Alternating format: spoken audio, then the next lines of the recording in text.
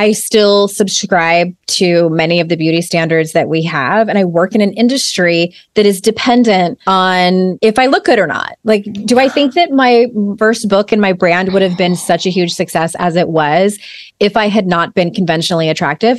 Probably not. I'm not going to lie and be like, oh, it was just because right time and my talent. It's like, come on. I had a lot of advantages in my DNA. Welcome to On Your Terms with Erin King, a show about living a life you truly love. Here's Erin. Well, when it comes to the term anti-aging, there is nothing more confusing possibly in the world. First of all, we are all aging. There is no such thing as not being able to age. And yet we live in a world with Instagram and the beauty industry where we're being pushed every type of narrative on earth that beauty is the ultimate currency.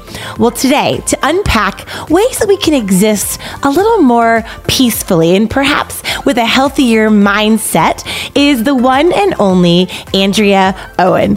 Andrea is a dear friend of mine who is an incredible keynote speaker, life coach, author. She's a hellraiser, self-described. And look, her books have been translated into 19 different languages, available in 23 different countries. She has been trained by Brené Brown herself, and her wildly popular podcast has over 4 million downloads. In this episode, Andrea and I discuss her brave experiment with not dyeing her hair anymore at the age of 47 and what this journey around embracing the natural process of growing older means for her, both personally and professionally. So if you're someone who's been struggling with Instagram filters or Botox fillers, hair, your fitness, your body, whatever it is, Andrea and I will discuss some ways you can make some peace with the aging process and make sure that you feel that you're living your truly most authentic self on your terms. Hello, everyone, and welcome to today's episode of On Your Terms.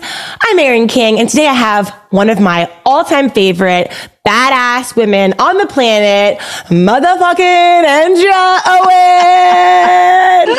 Andrea, what's up?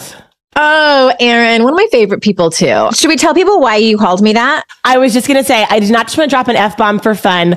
When I sent the invite to Andrea for the podcast, she wrote back and scheduled it as Andrea motherfucking Owen in the subject line. And it was so on brand for you and it made me laugh, but you really walked that walk. And I think our topic today really is going to be so juicy for our listeners because we came on the video and what did I say? I said, I love your hair. It looks fantastic. And what did you say? I said, it depends on the day if I love it or not. And why did you say that? So I decided last November, and we're recording, so it's been almost a full year, to let my salt and pepper hair grow out. I've been dyeing my hair since I was 17, all the way back to the 90s when we were all putting sun in our hair. And then I started to pay a lot of money. And I was mostly blonde, but I've been auburn, I've been red, I've been brown, I've been dark brown, I've been black, just all different color hair. So I made the decision about a year ago to grow it out, to see what was underneath. Because I saw pictures of my mom when she was my age. And I'm like, that salt and pepper was fire. And so I'm like, why not? Sure. I'm always up for something new. And it's been a journey. Some days I'm like, what have I done? Especially when I go back and see like social media videos of when my hair was blonde. I'm like, it was really pretty. Maybe I should just go do that again.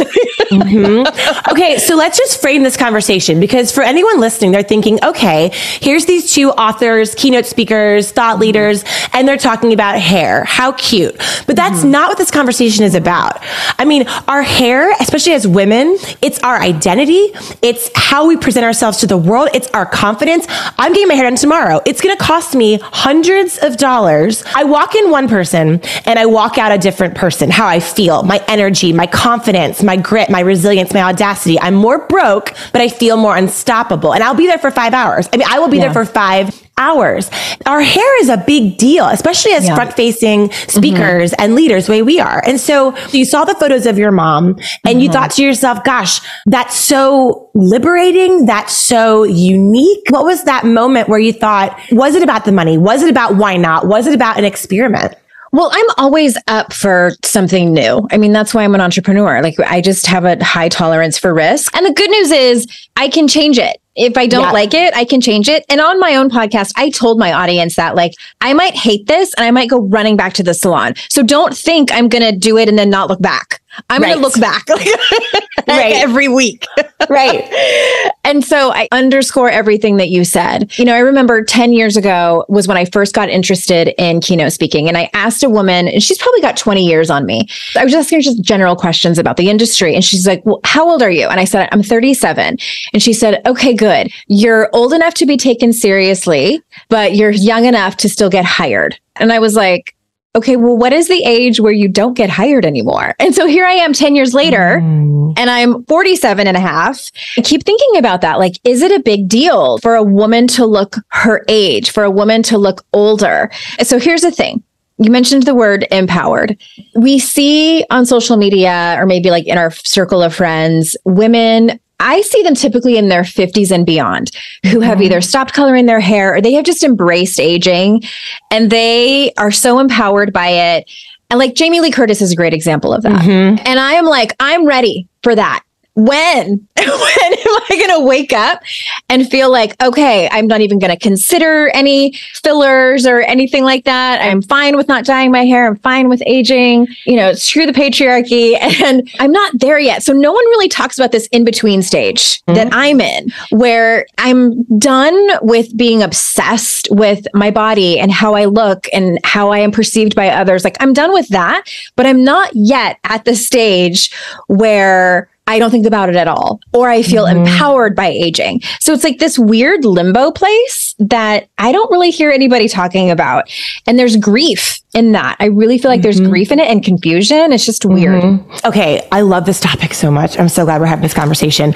So many things. Okay. First of all, so the new Top Gun just came out, and Kelly McGinnis, obviously back in the OG Top Gun, was the babe of all babes, Charlie, the instructor. Okay. Tom Cruise's love interest. Well, I don't know if you saw this on social media. There was this terribly awful bullying and piling on of her because she wasn't invited back for the sequel because gasp, holy shit, she had aged. She looks like a 60-year-old woman. A normal 60-something-year-old woman, however old she is. There's a viral video on YouTube that I remember seeing that had Julia Louis-Dreyfus, Amy Schumer, Tina Fey, a bunch of SNL alumni, and it was called The Last Fuckable Day. And it's this whole joke where they're having this party because Julia Louis-Dreyfus from Seinfeld had turned whatever age, 50, 55, whatever it was.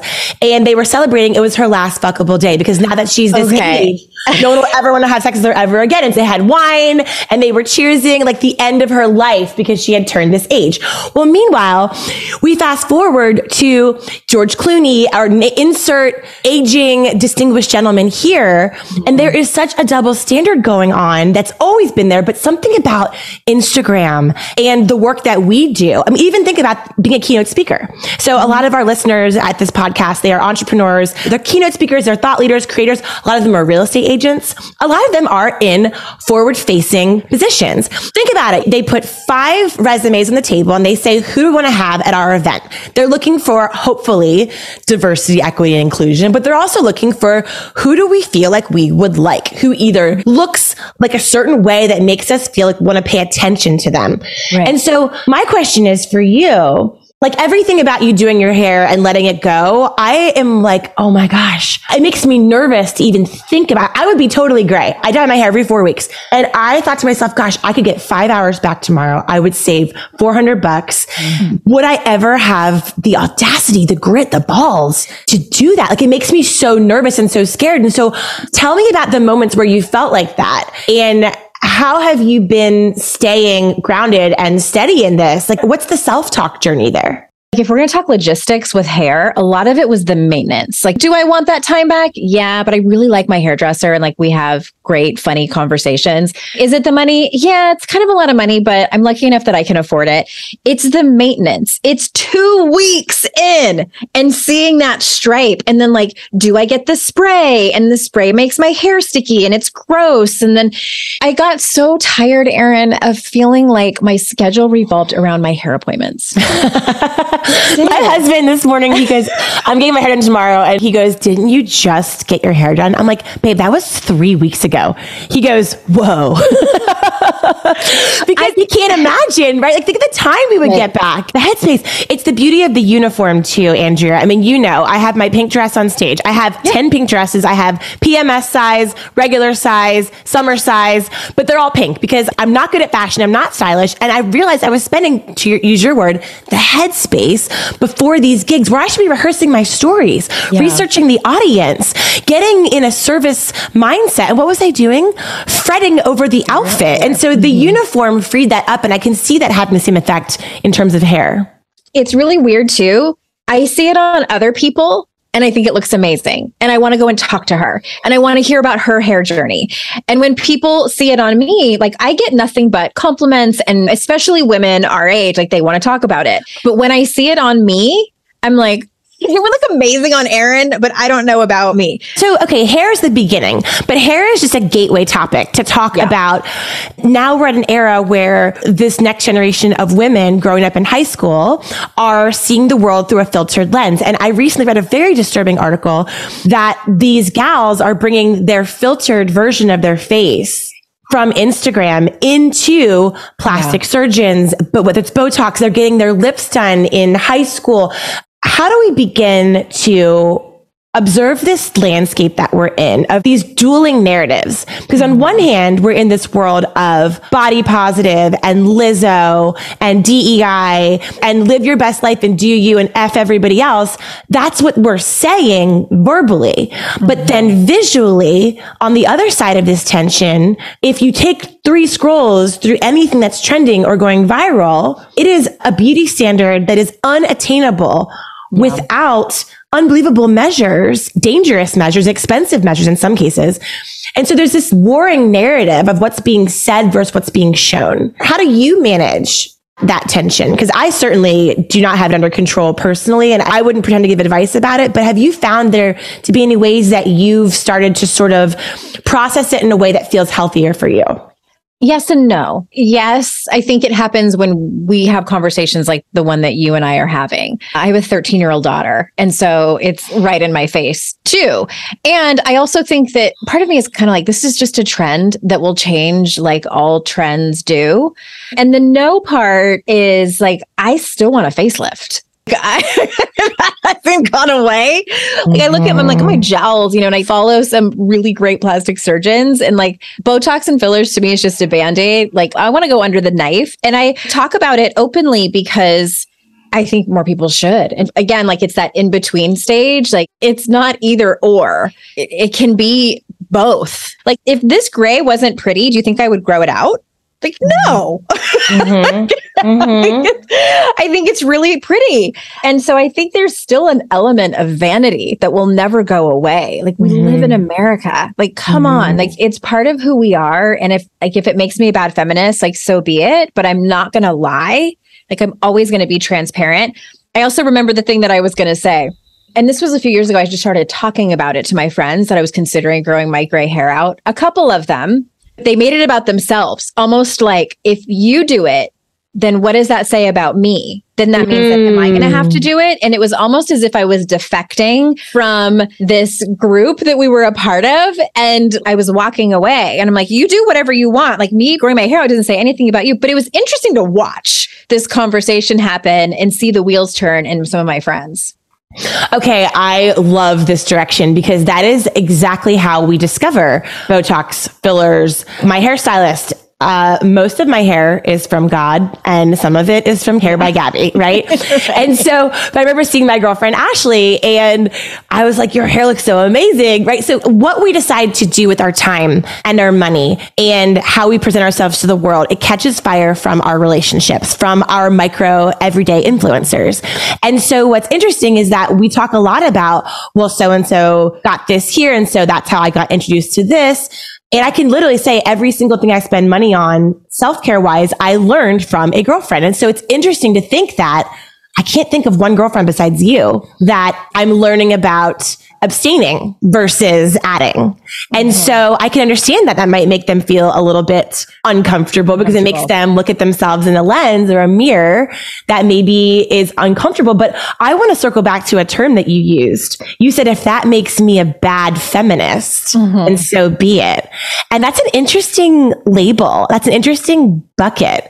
Are we bad feminists? And what does that even mean? But, if we don't subscribe to that classic extreme of like the armpit hair trend that was going on for a little bit, or the burn your bras of our mothers. And, there's always something that's the anti. The entire definition of it really is so broad. And there are some feminists who are against the sex worker industry, saying that it disempowers women and it puts women at risk and there's not enough safety measures involved, and et cetera, et cetera, et cetera. And then other feminists argue that we need to help them, and sex work is work, and we need to legitimize it and legalize it. And it's like, I see both sides on many of these terms. And like some feminists will say, it's called choice feminism, where it's like, do whatever you want. If you want to be a housewife and totally rely on your husband to make all of the money and you get an allowance, like as a feminist, you should be able to decide to do that. And other women are like, no, she needs to have her own bank account, and it's like, okay, I don't know if there's ever really been anything within that topic that I've disagreed with. Like I agree with it all. I just think it's so complicated when you're talking about so many different people and so many different values and ideals and goals and desires of what everyone has. So therefore, I think that, there is a big conversation around the beauty industry, and, people are dying getting BBLs. And women die getting facelifts and things like that. And so it's just, I get it. But at the same time, I am not the type of person who's going to go all in. I still subscribe to many of the beauty standards that we have. And I work in an industry that is dependent on if I look good or not. Like, do I think that my first book and my brand would have been such a huge success as it was if I had not been conventionally attractive? Probably not. And I'm not going to lie and be like, oh, it was the right time and my talent. It's like, come on. I had a lot of advantages in my DNA and my personality. Okay, so there's a lot of interesting things we can unpack here. Let's start with the correlation between appearance and accolades. Because I will tell you, I played D1 lacrosse in college. I wore sweatpants. I didn't know you were a D1 athlete. I was, and I wore sweatsuits, actually, matching gray sweatsuits the entire time. Did not wear any makeup. I don't know how I had a boyfriend. My dad definitely thought I was a lesbian. I'm heterosexual. I had plenty of girlfriends that were lesbians on my team, but I did not subscribe to the standard college beauty situation. And I remember my parents and my siblings being so shocked when 15 years later, when my career as an entrepreneur evolved into now being a speaker and a writer, just like you, I'll never forget. I was probably 5 or 6 years ago. And I overheard 2 meeting planners at the Vegas Sands Expo in the bathroom. And they were talking about the appearance of these 2 different female speakers. And they were ruthless. They were relentless, talking about that they sort of were glad they picked the one gal because they knew that she would appeal to the male audience. And the other gal was saying that she thought the other girl would look smarter because she had glasses. This whole conversation is happening. And all of a sudden it dawned on me. I was like, oh shit, what we look like is 90% of how we get hired before we even get boots on stage to even prove what we can contribute, what we even know. And that was the moment in that stall where I went from really being like a tomboy surfer girl, mountain biker, no makeup, who cares, like very confident, $150, love myself, to hair extensions, eyelash extensions, Botox. I've gotten my lips done. I got a spray tan 2 days ago for my event yesterday in Costa Mesa.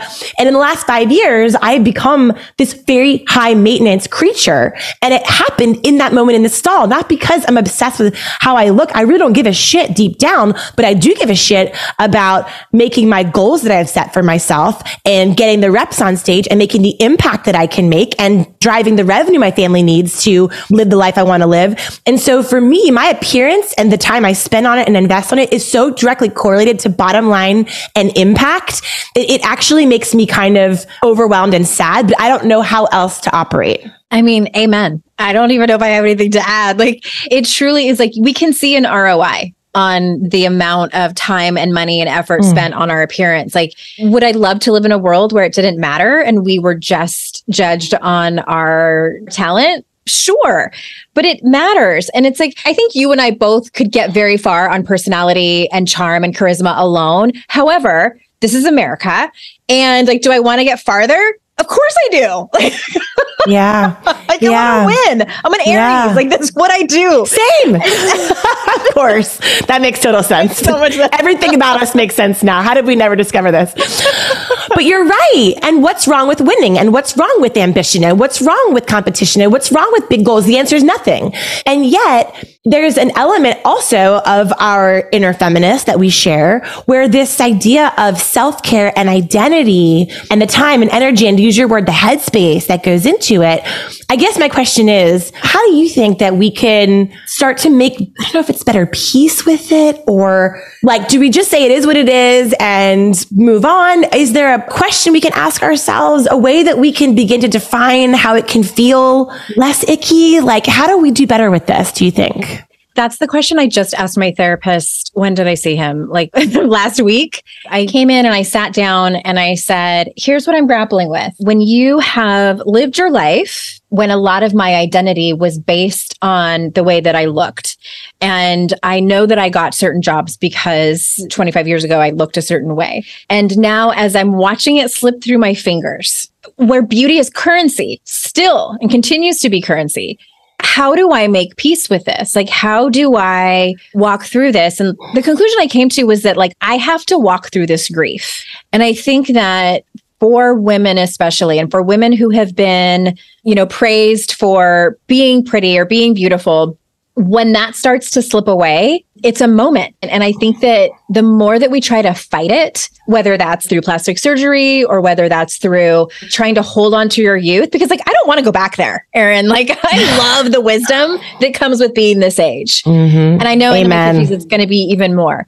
But I do think that there's a grief that needs to be acknowledged and walked through. And that's, again, like what no one's really talking about. And like, I'm always the person who like talks about the thing that nobody's talking about. That's what I keep coming back to. And that's what I was talking about in therapy last week of like, this fucking sucks some days. Yeah. It sucks to look back at pictures of myself when I was in my late 20s or early 30s and be like, gosh, I probably could have gotten hired a lot more. And then also like, but does that matter? And just this whole like rigmarole that I'm doing over here. Yeah. Like, it just is how life is.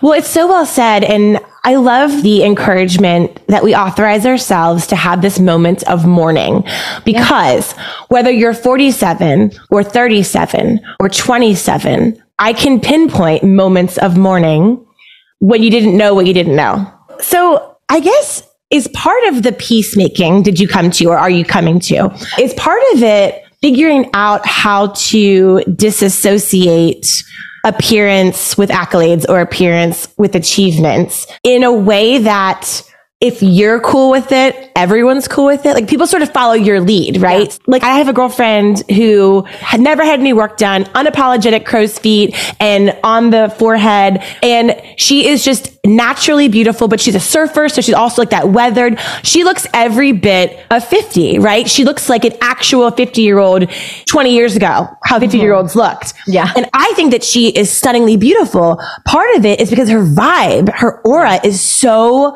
I don't give a shit. Like, I love myself. And if you want to get on this love train, great. If you don't, Asta. Mm-hmm. And I think that she's the raddest chick on the planet. I don't know if I could do that.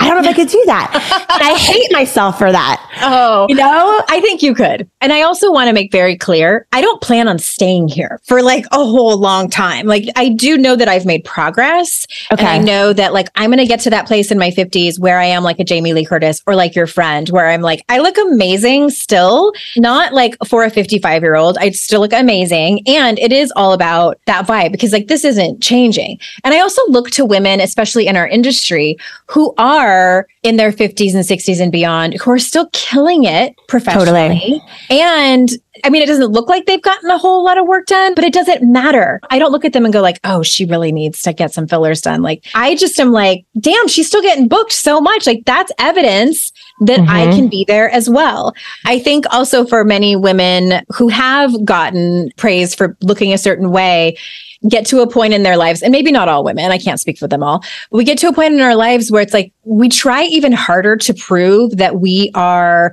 smart and professional and funny and intelligent because our beauty is unearned. Like, we didn't earn that. It was just our DNA. Yeah. But I think that beautiful women many times are not taken as seriously as they should because of the way that they look. And I've experienced that. I don't experience it as much as I've gotten older, but it's tricky. First of all, you're stunning, and you know that. You're absolutely vibrant on all the levels. Secondly, I love this conversation because I have a dear friend in the New England area who found that to be true. She does work in the Boston area where it is the academia, the Harvards, the MITs. It's a different level of stale male pale IQ. As liberal as the Boston area might be, it is still ground zero for intelligence and IQ in the country. They have the highest number of MBAs, PhDs per square mile of the population in the whole country. It is ground zero for intelligence, essentially. So that's what they equate to success, probably. Exactly. Well said.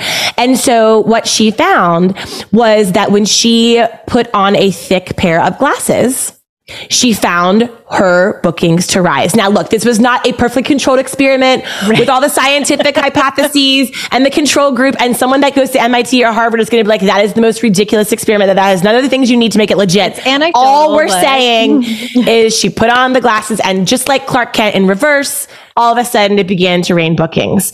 And so, look, it is what it is. We're always going to judge a book by its cover. But I guess the question's going to be like, what if we could begin to lead by example? Like, even what you're talking about, the small ripple effect that you had in your inner circle, where you had 5, 10, 15 girlfriends pumping the brakes and questioning what they were doing. Like, is that all it takes? Do you think that there is, like you said, an element of aging that can be an advantage because we aren't being underestimated? Like, is there a gravitas that we can pull from the evolution of our appearance?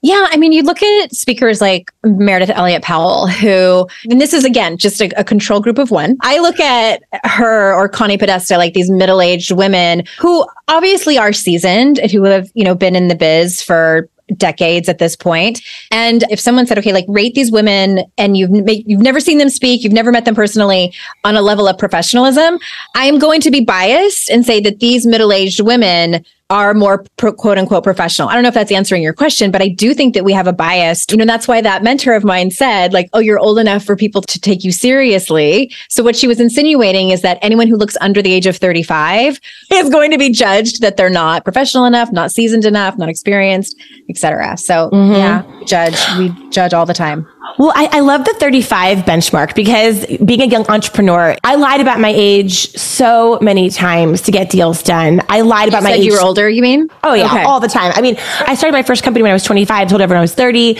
I mean, my first job, I was 22, told them I was 25. Like, I have constantly been lying up with my age to make sure that I wasn't discounted. Yeah. And then, like you said, there's no middle ground. Now I'm 40, and everything in me, when someone's like, oh, are you 35? I'm like, best day ever. Right? Like, now we want to be younger. And it's so annoying. It's this unwinnable game of Goldilocks syndrome of the too hot, the too cold, the too young, the too old. You and I right now, it's like, we're not young and we're not old. We're just regular women. Right? Like, we're just regular. And so, like, how do we celebrate the regular? Like, how do we roll around in the regular? I guess we do it every day. I don't know. I think that the thing no one told me was, and maybe it's just because no one else experienced it and I'm just weird, but the mental gymnastics that happens around aging. I remember, so I was traveling, I was in Boulder speaking, and I was staying at this hotel, and I went for a walk in the morning, and I was leaving a girlfriend of mine a Voxer message, and I was about to walk by a construction site. And there was probably a dozen or so men on this construction site. And I was like, okay, so I'm walking up on this construction site. Let's see if any of them catcall me. Turned to look in my direction. It was both. Thank God. Thank God I'm not being street harassed anymore. And then I hate that this is my truth. There was a part of me that was like, hello. Do you know how much I used to be street harassed? No one notices anymore. God. So it's like that to me is like, I know I keep coming back to it. At the end of this interview, I just hope that like, if any woman listening to this can feel normal for the mind fuck that is aging as a woman in America, especially with a face forward career, you're welcome. Well said. Well said. And I love that you're authorizing us to get out of the binary options of doing all the things to stay ageless forever and ever. Amen. Or the opposite of just being absolutely like letting it all hang out and go to shit. Like maybe that middle ground, that regular is something we should be talking about where it's not old or young. It's just regular. And just regular. I think we should relish the regular. And I certainly feel that way talking to you. So I'm grateful for your candid nature as usual, your authenticity. Tell us what you're working on right now. What's Andrea up to? I know you're always working on new books, new incredible experiences. Tell us more. So right now I'm working on 2 books, actually. Another self-help book, because I can't not write a self-help book with the title I'm really excited about, but I'm not going to say it here. And a memoir. Finally, my audience has been asking for a memoir for a decade, and I'm officially writing the book proposal for it. So congratulations. Congratulations. Well, I will definitely put the links to all the things in the show notes. Success Magazine friends, this is an interview that you just send to your girlfriends. This is Andrea Owen at her finest. She's like this all the time. Fire, honesty, not afraid, unapologetically her. I adore you and definitely encourage all of you to follow her, check her out, share this episode with your girlfriends, and let's relish in the regular. So thank you, Andrea. You're the best. I love seeing you. And I think you're stunning inside and out. I will relish and roll around with you in the regular any day. Thanks again. Good to see you. Well, friends, I promised you a seriously incredible episode, and Andrea, as always, delivered. You can check her out at AndreaOwen.com. She's active on Instagram, and she has 2 brand new books coming out very soon. In the meantime, check out her current books on Amazon or Barnes & Noble. See you next time.